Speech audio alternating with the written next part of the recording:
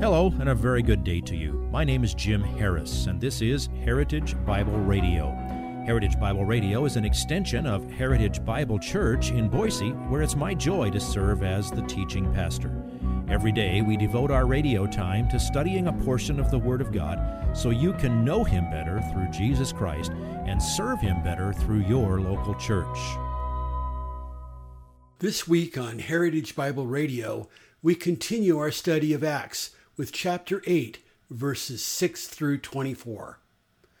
We return to Samaria with Philip, Simon, Peter, and John, with lessons that show us again that doctrine is important. Please follow along with Pastor Harris as he delivers today's portion of this week's message entitled, Glory and Gall in Samaria. So if we go down further in John 4 to verse 39, from that city many of the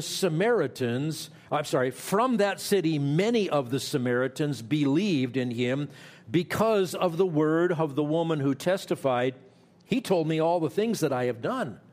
So when the Samaritans came to Jesus, they were asking him to stay with them, and he stayed there 2 days.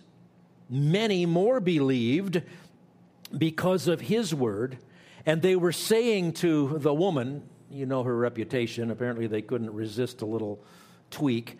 They said to the woman, "It is no longer because of what you said that we believe, for we have heard for ourselves and know that this one is indeed the Savior of the world." Now, that might have been a mild put down of her, but it's also a way of saying, you were right. This is the Savior of the world, and he's come here. So they asked him to stay, and he stayed with them 2 days. Now, Jesus can say a lot in 2 days, but they understood he was the Savior. Now, we're not told anything specifically in Scripture about those in Samaria from the city of Sychar, where Jacob's well was. We're not told what went on between that visit and where we now find Philip coming to the city of Samaria, the capital city. But surely the story must have spread. And even though we don't have the details, we can tell from this encounter that the Holy Spirit had prepared many to hear and receive the gospel. Their hearts were prepared. And so when Philip starts preaching, there's a wholesale spiritual awakening. And some of the same phenomena that happened when Jesus preached also occurred when Philip preached in Samaria. We're told in verse 7 of Acts 8, "For in the case of many who had unclean spirits, they were coming out of them, shouting with a loud voice, and many who had been paralyzed and lame were healed."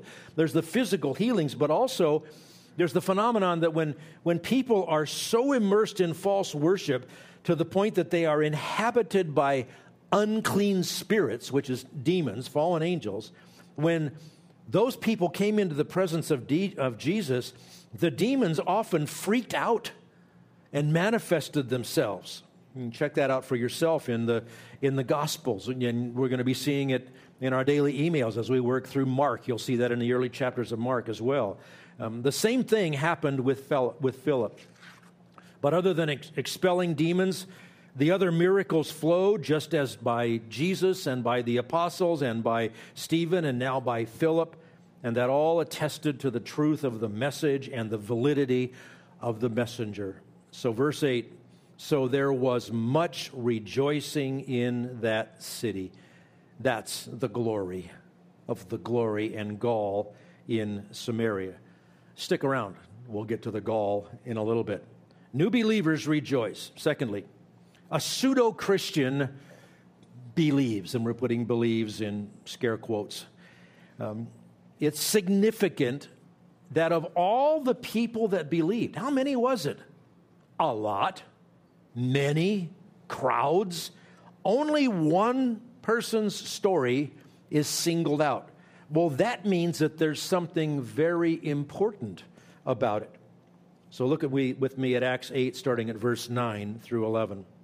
"Now there was a man named Simon, who formerly was practicing magic in the city and astonishing the people of Samaria, claiming to be someone great. And they all, from smallest to greatest, were giving attention to him, saying, "This man is what is called the great power of God." And they were giving him attention because he had for a long time astonished them with his magic arts. So this man Simon was well known. He wowed people with his quasi-spiritual magic arts. He was very high on himself, didn't mind letting people know he was someone great, someone very important. Now, maybe he was self-deceived to the extent that he actually believed he had supernatural power. It's also possible that maybe he did have a certain measure of special power, but if he did, it came from demons. And whatever the underlying belief in Simon's life, he basked in astonishing the people, claiming to be someone great. Now, you have a bit of an ego if you don't mind people calling you the great power of God. Think Nebuchadnezzar. He had honed his craft for a long time. He'd gotten very good at it. He had the limelight. Then came Philip and the gospel about the true kingdom of God and the name of Jesus Christ. And so we go back to verse 12. But when they believed Philip, preaching the good news about the kingdom of God and the name of Jesus Christ, they were being baptized, men and women alike. Many people believed. Now that is glorious. They were being baptized. Now that's telling you that's an imperfect verb. It was an ongoing thing. This wasn't just an overnight thing. This was a big deal. And they were being baptized as public declaration of their faith in Jesus Christ. That's also glorious. But if you were the local superstar, if you were the local spiritual honcho who wowed people with your trickery and your deception, then all of these people suddenly turning to Christ, well, that ate into your following. So Simon decided he needed to get in on this new demonstration of power. It all looked really good at first. And I wish that in our culture people would get the point that celebrity conversions are almost always problematical. They almost always go bad. I thought about naming some names, but I decided not to. You know, there's a whole bunch of people. Oh, wow, he's a Christian now. And then a couple of weeks later, he's into all sorts of weird things. Verse 13, here's what happened, though. Even Simon himself believed. And after being baptized, he continued on with Philip. And as he observed signs and great miracles taking place, he was constantly amazed. Now, Simon himself believed. The word believe means to exercise faith, put your faith in someone. He bought into the facts that there was something very special about Jesus behind all of this power that he saw.